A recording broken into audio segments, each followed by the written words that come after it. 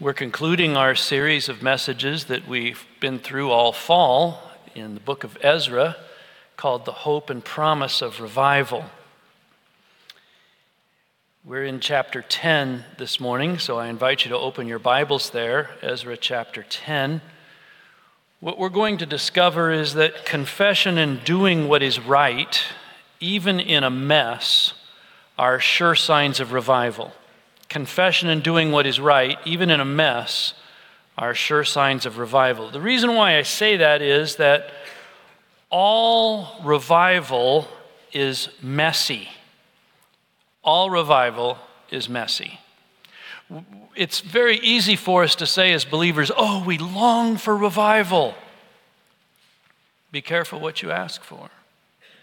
Not because revival isn't something we shouldn't seek, but because of what we'll get. We will get a mess. We will get a mess. You might say, well, what kind of a mess? The answer is sin gets exposed in revival, and we are happy for that for everybody else.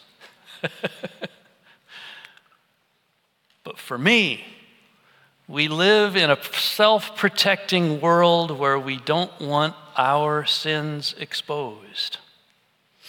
We live in a world where we want kind of our little kingdoms to be safe and secure from any exposure to the reality of our lives, which is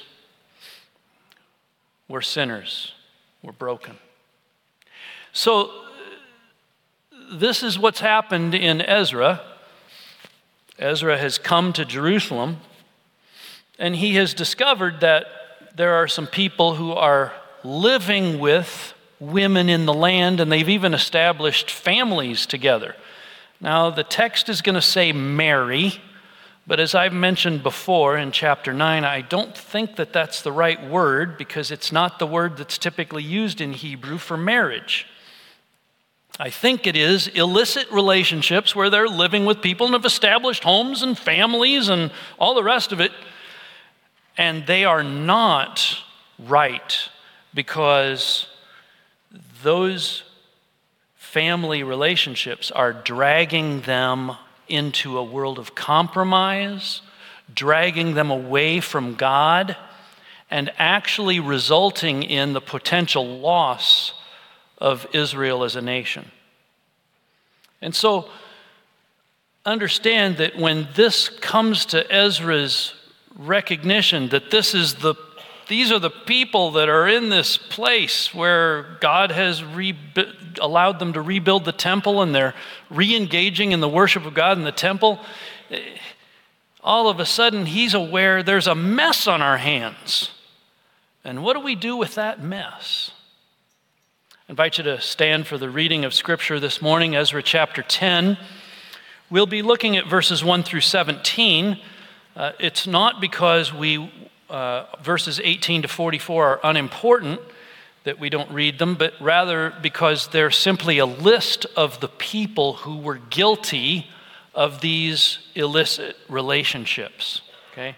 Now, I'll read it as it's translated here with the word wives and marriage, but understand that the word translated wives is simply the word women, which sometimes is used for wives.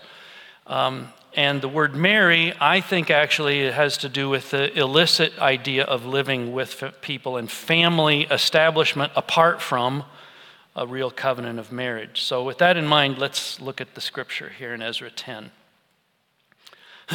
While Ezra prayed and made confession, weeping and casting himself down before the house of God, a very great assembly of men, women, and children gathered to him out of Israel, for the people wept bitterly. And Shechaniah the son of Jehiel of the sons of Elam addressed Ezra, "We have broken faith with our God and have married foreign women from the peoples of the land. But even now there is hope for Israel in spite of this.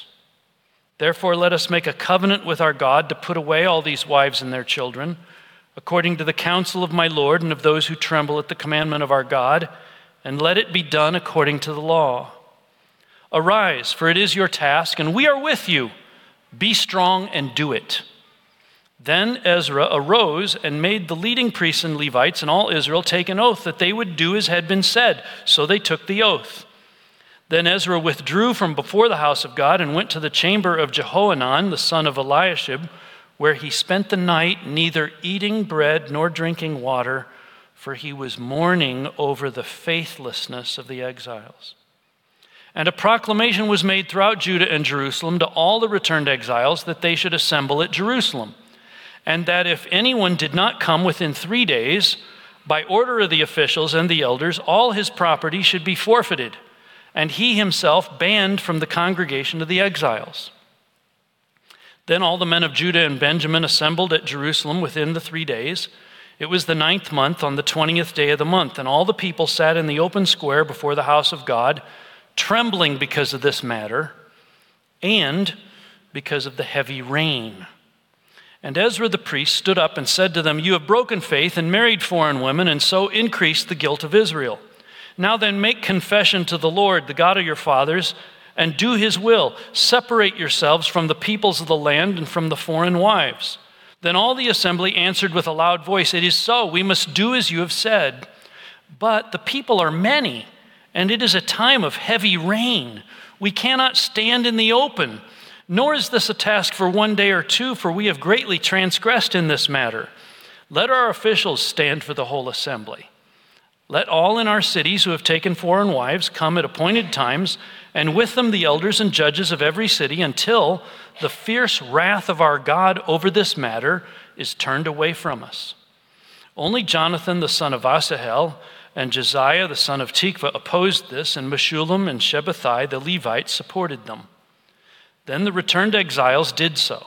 Ezra the priest selected men, heads of fathers' houses, according to their fathers' houses, each of them designated by name. On the first day of the 10th month, they sat down to examine the matter. And by the first day of the first month, they had come to the end of all the men who had married foreign women.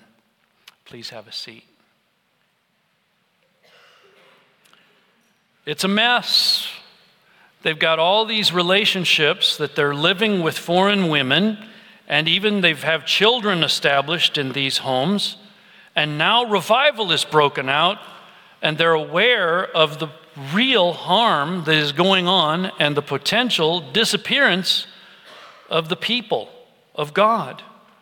Confession and doing what is right, even in a mess, are sure signs of revival. Now, one of the phrases that I just meditated over with joy is found in verses 1 to 4. Even now, there is hope. Verse 2. You see, the holiness of God brings a physical response on the part of Ezra. Ezra prays and makes confession, weeping and casting himself down before the house of God. In chapter 9, he realizes this problem with these people married to, actually living with these foreign women, and he's weeping and casting himself down. It's a great assembly of Israel gathered together, and I want you to notice the generational solidarity here. We have men and women and children, everybody gathered together. And by the way, if you want to think about movements of revival, you need to recognize that quite often, in fact, in more modern times, almost always comes through young people. Young people. And so we should not disparage the work of God among young people, because they're the ones that are going to be perhaps the initiators of great revival movements, whether it's in our own fellowship, or it's more broadly in our community, or more broadly in our nation, or more broadly in our world. The great modern missionary movement started by a bunch of guys praying together, young college students. And so I love the generational solidarity that's happening here in Ezra. And notice the specific confession of this guy named Shechaniah in verse 2. Now, there's several Shechaniahs in the Bible. We don't know which one this is. The name actually means the one who is intimate with God. And notice what he prays. We have broken faith with our God. We. Now, there's no evidence that he personally did this, but he is making confession collectively for the entire group and owns the sin. We have broken faith. We're living with foreign women from the peoples of the land. You might say, well, what does it mean to be living with these foreign women from the peoples of the land? I'm glad you asked that question because I have a map. So what we have here is the various provinces in the Persian Empire in the region. And I should have said this in the first service, but this is actually Eastern orientation. So up is east, okay? If you're kind of wondering, why are we looking at this sideways? The answer is that we look at maps sideways. There's a reason why you call it orientation, okay? All ancient maps had an eastern orientation, and that's why it's called orientation, okay? Looking to the east, okay? Lecture over on that one. But here's all these places: Gilead, Megiddo, Samaria, Ashdod, Arabia, Idumea, Judah. Okay, those are all the regions. And what was happening was that exiles were coming back and they were living with women from all around here that they weren't Jewish. And what was happening, and they didn't put away their gods. You see, the issue wasn't that they married foreign women, because Ruth was a foreigner, she was a Moabitess, but what did she do? You remember what she said to Naomi? Where you go, I will go. Where you lodge, I will lodge. Your people will be my people. Your God, my God. You see, God always invited the foreign countries to come and see and be part of the nation. There was provision made for becoming a part of the covenant community. But these women were refusing that. They were instead worshiping the gods and the idols all around them. And homes and children were being established with this mess. And so this is why there is this weeping. Ezra has come from Persia, and he sees this, and he's just blown away by the mess. And he preaches about it, and the people gather and weep bitterly. You see, as part of Ezra's words in chapter 9, he says, "Would you not be angry with us, God, until you've consumed us so that there's no remnant or any to escape? O Lord God of Israel, you're just.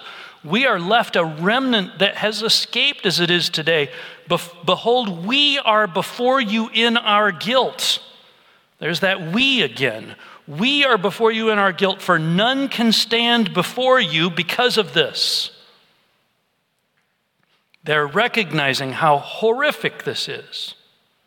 Shechaniah in verse 2 says, we're living with these foreign women from the peoples of the land. And then at the end of verse 2, but even now, there's hope for us in spite of it. In spite of the mess, in spite of the sin, in spite of the rebellion, in spite of all the wrong, there's hope. And may I suggest to you that even today, here in this world, 2023, in spite of a compromised church, in spite of the loss of biblical authority, in spite of the notion that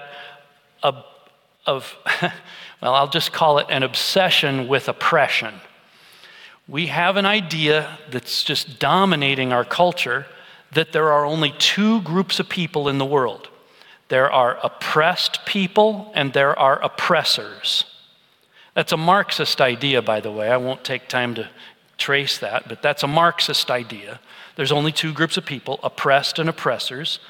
And the idea that is running rampant in our culture is that if you are an oppressed person or an oppressed group, you can do no wrong.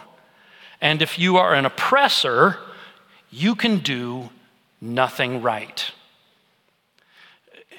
in the world we live in spite of that, in spite of a compromised church, in spite of the loss of biblical authority, in spite of sin, both hidden and open, I love that phrase. Even now, there is hope for Israel in spite of this. Let's take hold of that, friends, in our prayers. Let's not just say, oh God, we confess the sin of other people. It's all their fault. But that, like Ezra and Shechaniah, we would say, Lord, we have sinned. We confess it. Verses 3 and 4, there's a remedy, but it's painful. There's a remedy, but it's painful. Verse 3, let us make a covenant with God. This word covenant gets tossed around quite a bit in Christian circles, and people use it way too loosely. This should be recognized as something very unusual. You make very few covenants in your life, and they are absolutely sacred and inviolable. So, for example, one that married people make is a marriage covenant. That means that you are not merely making an agreement with one another, but you are making together an agreement with God that this will not be shaken.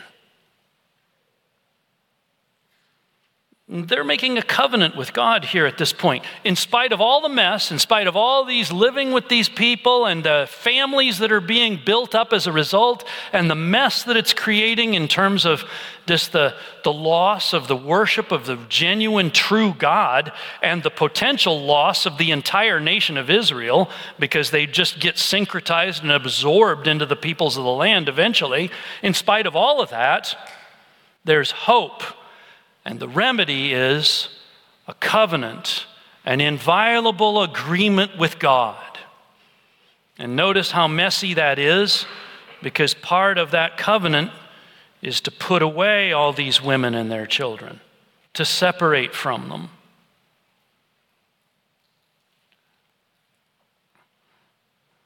This is one of the reasons why I'm thinking that it's not marriage. Put them away. That's going to be a mess. Trying to figure out how to do that and how to care for them financially, how to care for these children. According to the God-given authorities in the community, he says, do this. Look at verse 3. According to the counsel of my Lord and those who tremble at the commandment of our God, it's according to the law of God. Let it be done according to the law. And in verse 4, Shechaniah says, you've got permission, and I'm giving you backbone to do this. Arise, it is your task. We are with you. Be strong and do it. The people of Israel are so needy that they're saying, we want you, Ezra, as the priest and prophet, to come and enter into this mess and do whatever it takes for us to be right with God. Whatever it takes. Now you see why praying for revival cannot be done just cavalierly, loosely? It can be a frightening thing, but even now, there's hope. Verses 5 through 8. There is no repentance without pain. You know, sometimes we want to have revival and repentance and have it be painless and just filled with ever-increasing blessing. It doesn't exist. There is no repentance without pain.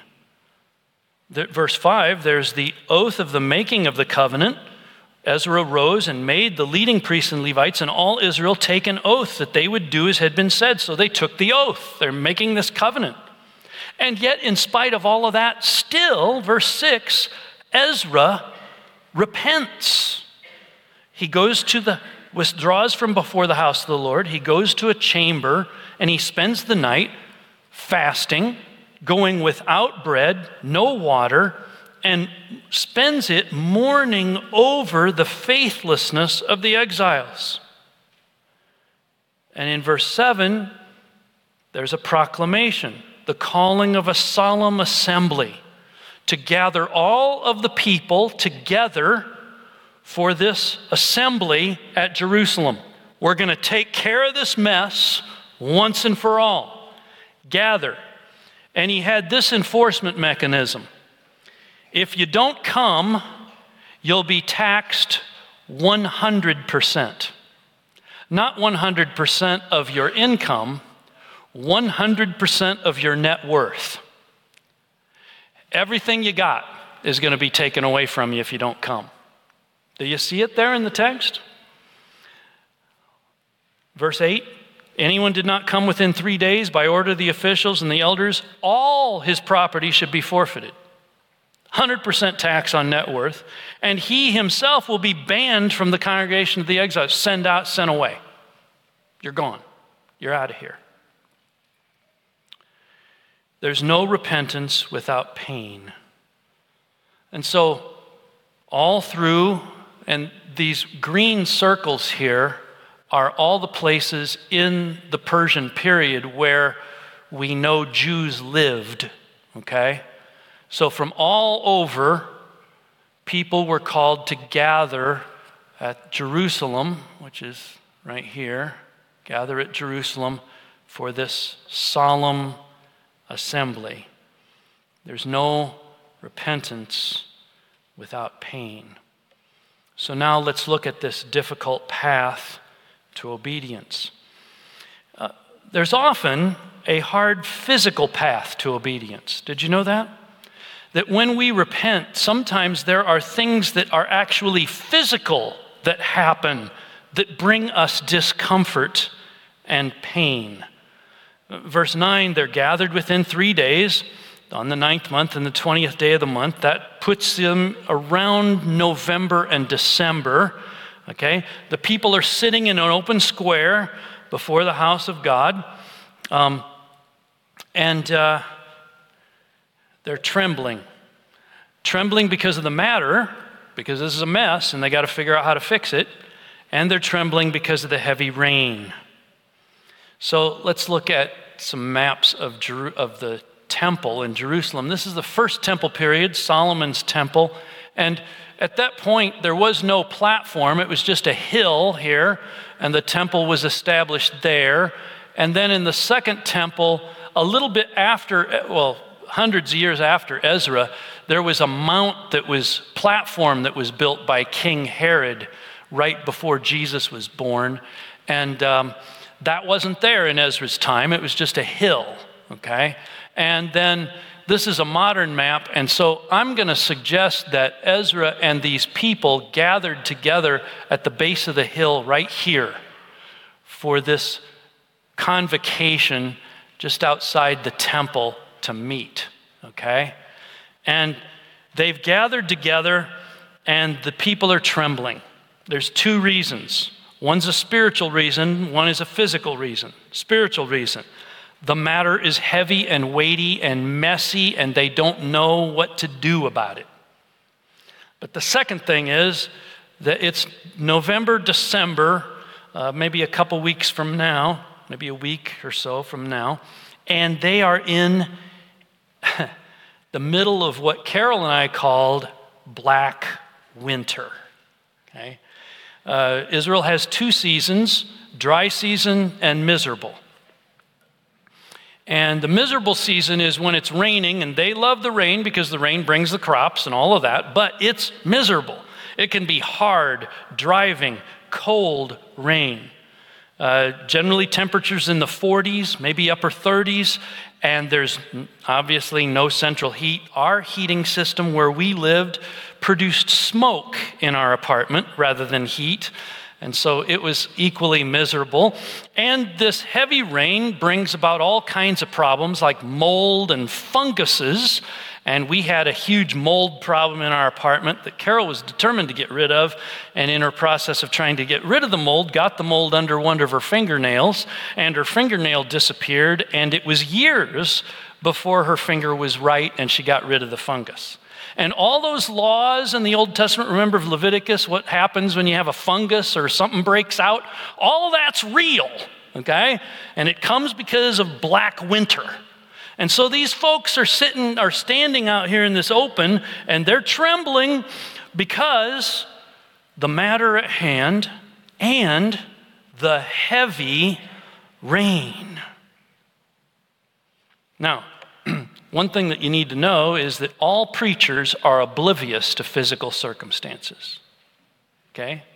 All preachers are absolutely oblivious to physical circumstances. It could be 140 degrees in here, I wouldn't notice, okay? It could be 25 degrees in here, I wouldn't notice.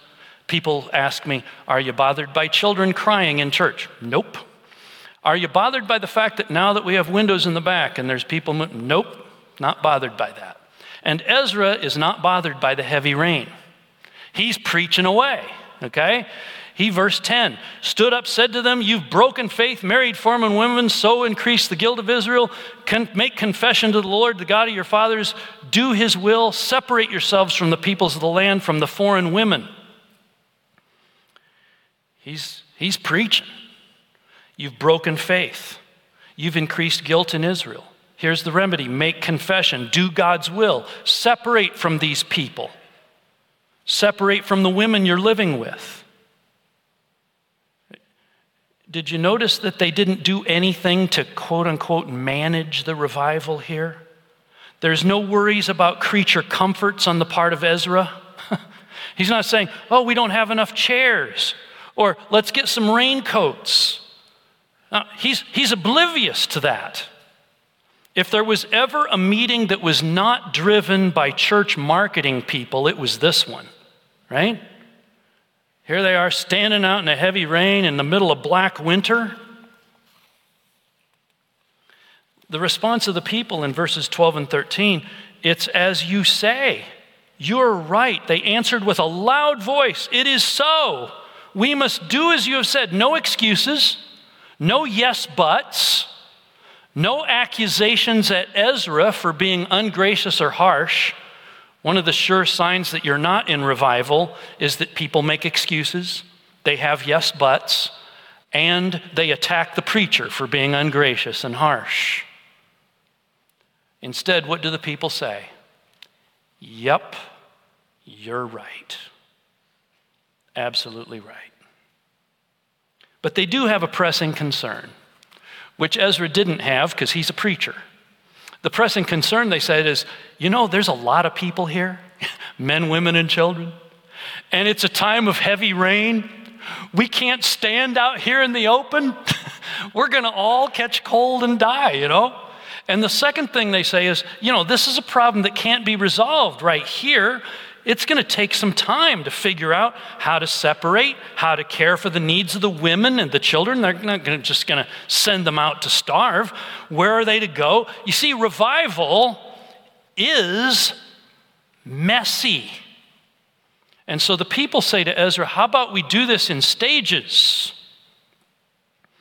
The people's proposal, let's have the officials stand for us in this heavy rain, verse 14. I'll give you some pictures of rain here. Look at that poor person walking up the road there. It's windy and they're just walking in this driving rain. It's hilly, right? I mean, it's got lots of hills, and so the water just runs everywhere, and you always get your feet soaked up to your knees, It's a difficult path. Making appointments to do this. Let me just show you some more pictures here. This is the walkway that leads up to the Temple Mount today. It's where the Muslims walk up here to the Temple Mount these days. And this area right in here is where I believe Ezra may have met with the people. And here's a couple of pictures that I want to just share with you. This is a street here that's at the base of the Temple Mount. That Jesus walked on that street, okay? It's bent because the Romans threw great big heavy stones down onto the pavement when they destroyed the temple. But in the Old Testament, in Ezra's time, before this street was ever built, I believe this is where Ezra may have gathered with the people. And a few years ago, when I took a group here, it's in the middle of a driving rain. Cold winter was coming to an end, but we got one day of it, And I thought, awesome. We gather people around, right in the middle picture there. We're headed to an area where we're going to stand and talk. And I read Ezra chapter 10, and I go, we're experiencing it. Here's this heavy rain, and I'm having to shout because people can't hear, and they're all standing around, huddled masses. You know what they wanted? People in my group wanted to do? Can we go back to the bus? I said, you're living this. This is a living, no, we're cold. We're uncomfortable. We don't like this, you see. That too is part of the real thing, right? Ezra, oblivious to the circumstance, and all the people going, we're dying out here, right? There's a map here. So what we had was people that are gathering from all over the region then to Jerusalem in stages now in order to deal with this problem. Let's appoint those who are living with foreign women, have the elders and judges in each city come at an appointed time, come with them, and we will deal with this problem. Look at verse 14. Let our officials stand for the whole assembly. Let all in our cities who have taken foreign women come at appointed times, and with them the elders and judges of every city, until the fierce wrath of our God over this matter is turned away from us. Let's keep at this thing. Revival is messy, but let's not let the mess deter us from the pursuit of God. Verse 15, there were two guys that opposed this solution, and there were two other fellows who joined the two guys who opposed them, but apparently they did not get their way, because in verses 16 and 17, the people followed this plan. They went through it family by family. It took 3 months to get through all of the mess. And it ended on the 1-year anniversary of Ezra leaving Babylon to come into the land. That's when it ended. They finally got through it all on the 1-year anniversary of Ezra leaving Babylon to come to Jerusalem. Verses 18 to 44 is the result of this messy process. Some of the priests had been living with foreign women, verses 18 to 22. Some of the Levites, verse 23. Some of the singers, verse 24. Some of the gatekeepers, verse 24. Why are those people singled out? Well, first, because there's leadership that's involved in this compromise, which adds even further to the deterioration of the national integrity before God. But it's also, I want to suggest that some of those folks are people who are particularly engaged in the arts. And those folks are particularly vulnerable to exploitation, to being exploited, and to compromise. And then verses 25 to 44 is a list of ordinary Israelites. It's a difficult path, isn't it? You know, sometimes we want to portray the gospel as believe in Jesus and everything will be right with you. That is a distortion of the gospel. In fact, it is not the gospel. There comes a point in sin, and listen here, listen carefully. There comes a point in sin where there are no easy, painless solutions. The problems created by our sin are things that we potentially can live with for the rest of our lives. There was a man in the church that I grew up in. His name was Harvey. He sold Bibles for a living. Not for a living, but one of the things he did, in addition to his job, was selling Bibles. I bought a Bible from him as a 9-year-old. And he was so excited at my interest in the Bible, and he showed me how my Bible worked and all of that. He said, "Scott, I wasted my life in foolishness and drunkenness, all of the strong years of my life, and now my health is broken, and I can never get it back. But I see you're a young man who's serious about your interest in the Lord, and I am going to pray for you every day that the Lord will have his hand upon your life and use you in powerful ways that I, just by reason of the fact that I don't have the physical health because of the things I have done in my past. I don't have the physical health that I wish I could do." And Harvey prayed for me every day for the rest of his life. There are things that happen as a result of sin that create difficulties where there is no easy, painless solution. There's always forgiveness for the one who repents, right? Always forgiveness. There's always a looking to the cross. But there is no guarantee that life here will get better. In fact, for many people who come to know Jesus, really and personally, initially especially, things can get worse. Far worse in some cases. They find out that they need to make restitution to people. It costs them money. There are relationships that are broken and fractured and may never be restored. But if you come to Jesus, you will have God. You will have his blessing on your life.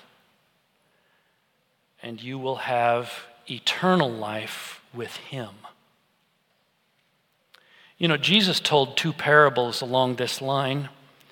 He said, "The kingdom of heaven is like treasure hidden in a field, which a man found and covered up. And then in his joy, he goes and sells all he has and buys that field." Is Jesus telling a lesson there, finders keepers? That's not the lesson. The lesson that Jesus wants to tell us is that there is things in our life that we're going to try to protect our own life and our own kingdom. And when we see the gospel and we see infinite joy set before us, we forsake it all to follow Jesus. He's the treasure. He follows up with another parable. The kingdom of heaven is like a merchant in search of fine pearls who, on finding one pearl of great value, went and sold all that he had and bought it. Is he telling us something about entrepreneurship or of selling, of how to buy and sell goods? No, what he's saying is that there's something of infinite value that God is holding out for you. That thing of infinite value is the kingdom of God. He will give it to everyone who repents and believes in Jesus. Are you willing to give up everything you have? Knowing that it will create a mess. Knowing that there are some things that cannot be, quote unquote, fixed in this life. Jesus said, "Follow me." There are 4 applications that I want to make to this text this morning. First is, I grew up in a world of Christianity that was probably somewhat legalistic. They gave a bunch of rules that aren't in the Bible that you had to follow. If you followed those rules, then you were thought of as spiritual. That's a world that should be rejected, right? Reject that world. Don't have a bunch of man-made rules and follow them and think that you're okay. But let me suggest that we've thrown the baby out with the bathwater in the modern American church, Where instead of saying we'll throw away man-made rules for the freedom that we have in Christ, what we're saying today is we'll throw out all rules. We'll throw out the rules of the Bible. We'll throw out God's laws. And we will be indistinguishable from the world. The lesson here is not, in Ezra, is not to say, oh, well, Israel had this problem of not separating from the gods around them. And no, the lesson for us is we have a problem separating from the gods around us. And we don't think enough about that as believers today.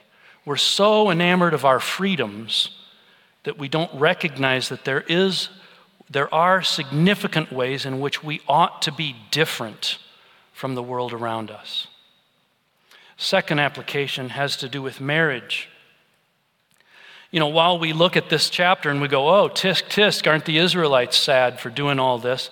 Meanwhile, we live in marriages that are broken, that aren't seeking the kingdom of God. May I offer to you that one of the ways that we can repent and see revival, and sometimes it will get messy in your marriage relationship before it gets better, is to speak to your spouse and talk openly about the things, the sins, the issues that are going on. And I would suggest that you speak first about your own sins rather than your partner's. Might be a healthier way to begin that conversation. To say, I want a real godly marriage. I don't want a fake relationship where we're all pretending something that isn't there. It will get messier before it gets better. It will. But will you say before God, I want God to rule every relationship I have, including the most important one in this world, the one where I've made a covenant before God, my marriage. One of the reasons why this is so important is the way in which the Scripture itself connects Christian marriages to putting on display the relationship between Christ and His church. That in our families, our homes, our children get a picture of what Christ's relationship with the church is by the marriage that they observe between mother and father. It's the way in which the world sees the relationship between Christ and the church by the marriages that we have. So rather than look at Israel and go, well, tisk, tisk on them, maybe the Holy Spirit is speaking into our own lives to say some serious self-examination is in order about evaluating whether our marriages glorify God. The third is that the family is the building block of society. That's being eroded today in our broader culture. But let it be said of Christians that we will endure any mess in order to have our families be those building blocks that bring everyone into an understanding of the glory of God. The last thing that I'll ask is, what about you? As we've gone through this series in Ezra, as we've looked at this chapter, chapter 10, are there ways in which the Lord, by His Holy Spirit, is speaking to your own heart? Identifying sin. You might say, well, it's too messy. I can't possibly touch that. Because if to reveal that, it's just going to make a mess. I'm just going to keep it covered up. My invitation to you is not, reveal it and it will all be great. Don't worry about it. No. But my counsel to you is, it's so worth it. You will have gained God. You will have a relationship with Him unlike you've never known before. And you will have one to walk through your mess instead of trying to hide it. This morning, as we conclude, I want to take time for us to pray. Pray these 3 prayers. We're not going to gather in groups today. We're just going to do this in the quietness of our own seats, alone with the Lord. First is ask the Lord to bring your own sin to your attention. The second is to ask the Lord to reveal ways that our church assembly is in sin. And here I would especially commend to you our present Oak Leaf. It has some unbelievably insightful articles on the issues of pride and hypocrisy that may be helpful on this question. And the third is to ask the Lord for guidance in how to deal with such weighty matters. So let's take time to get alone with God, and I'll walk you through each of these areas. Lord, we begin this morning by asking you to bring each of our own sins to our attention. Search us. See if there's any wicked way in me.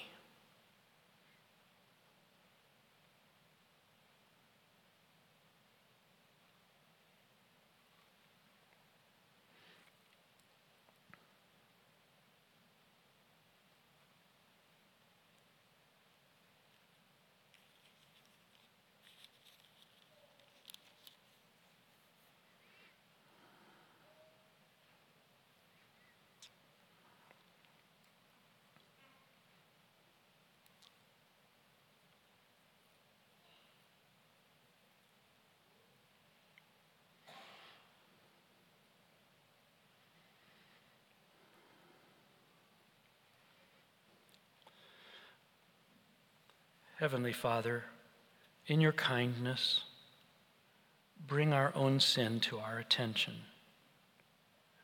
and help us to know that there's healing and help from you. You will forgive us. If we confess our sins, you're faithful and just to forgive us and to purify us from all unrighteousness. Now, Lord, we want to ask you to reveal ways that our church assembly is in sin.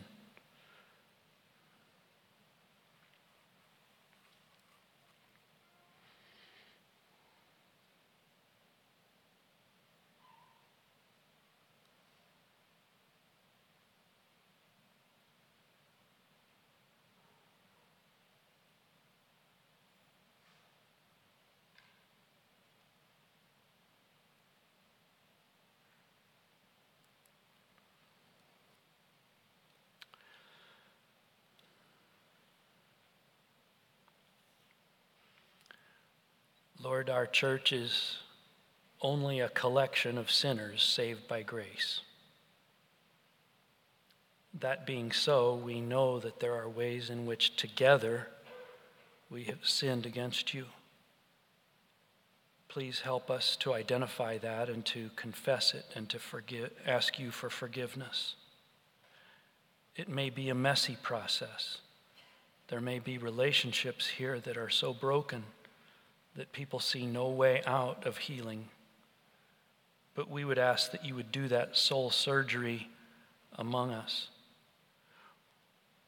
As our Oak Leaf newsletter is on the subject of hypocrisy and pride, we pray about those two particular sins, that you would reveal them to us through the ministry of that newsletter, and help us to overcome those sins, Lord.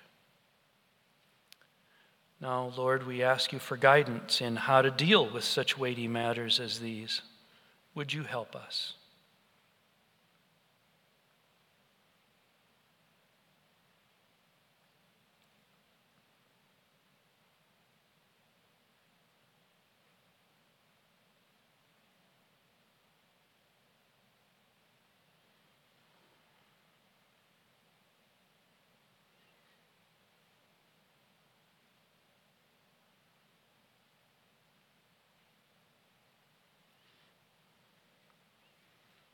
Lord, we are moved by the quietness of this moment. We do ask you to do your good work in us. By your goodness and mercy, bring revival, messy as it may be. Lord, confession and doing what is right, even in a mess, are the sure signs of revival. help us as your people so to confess our sins and to do what we know you're calling us to do. In Jesus' name, amen.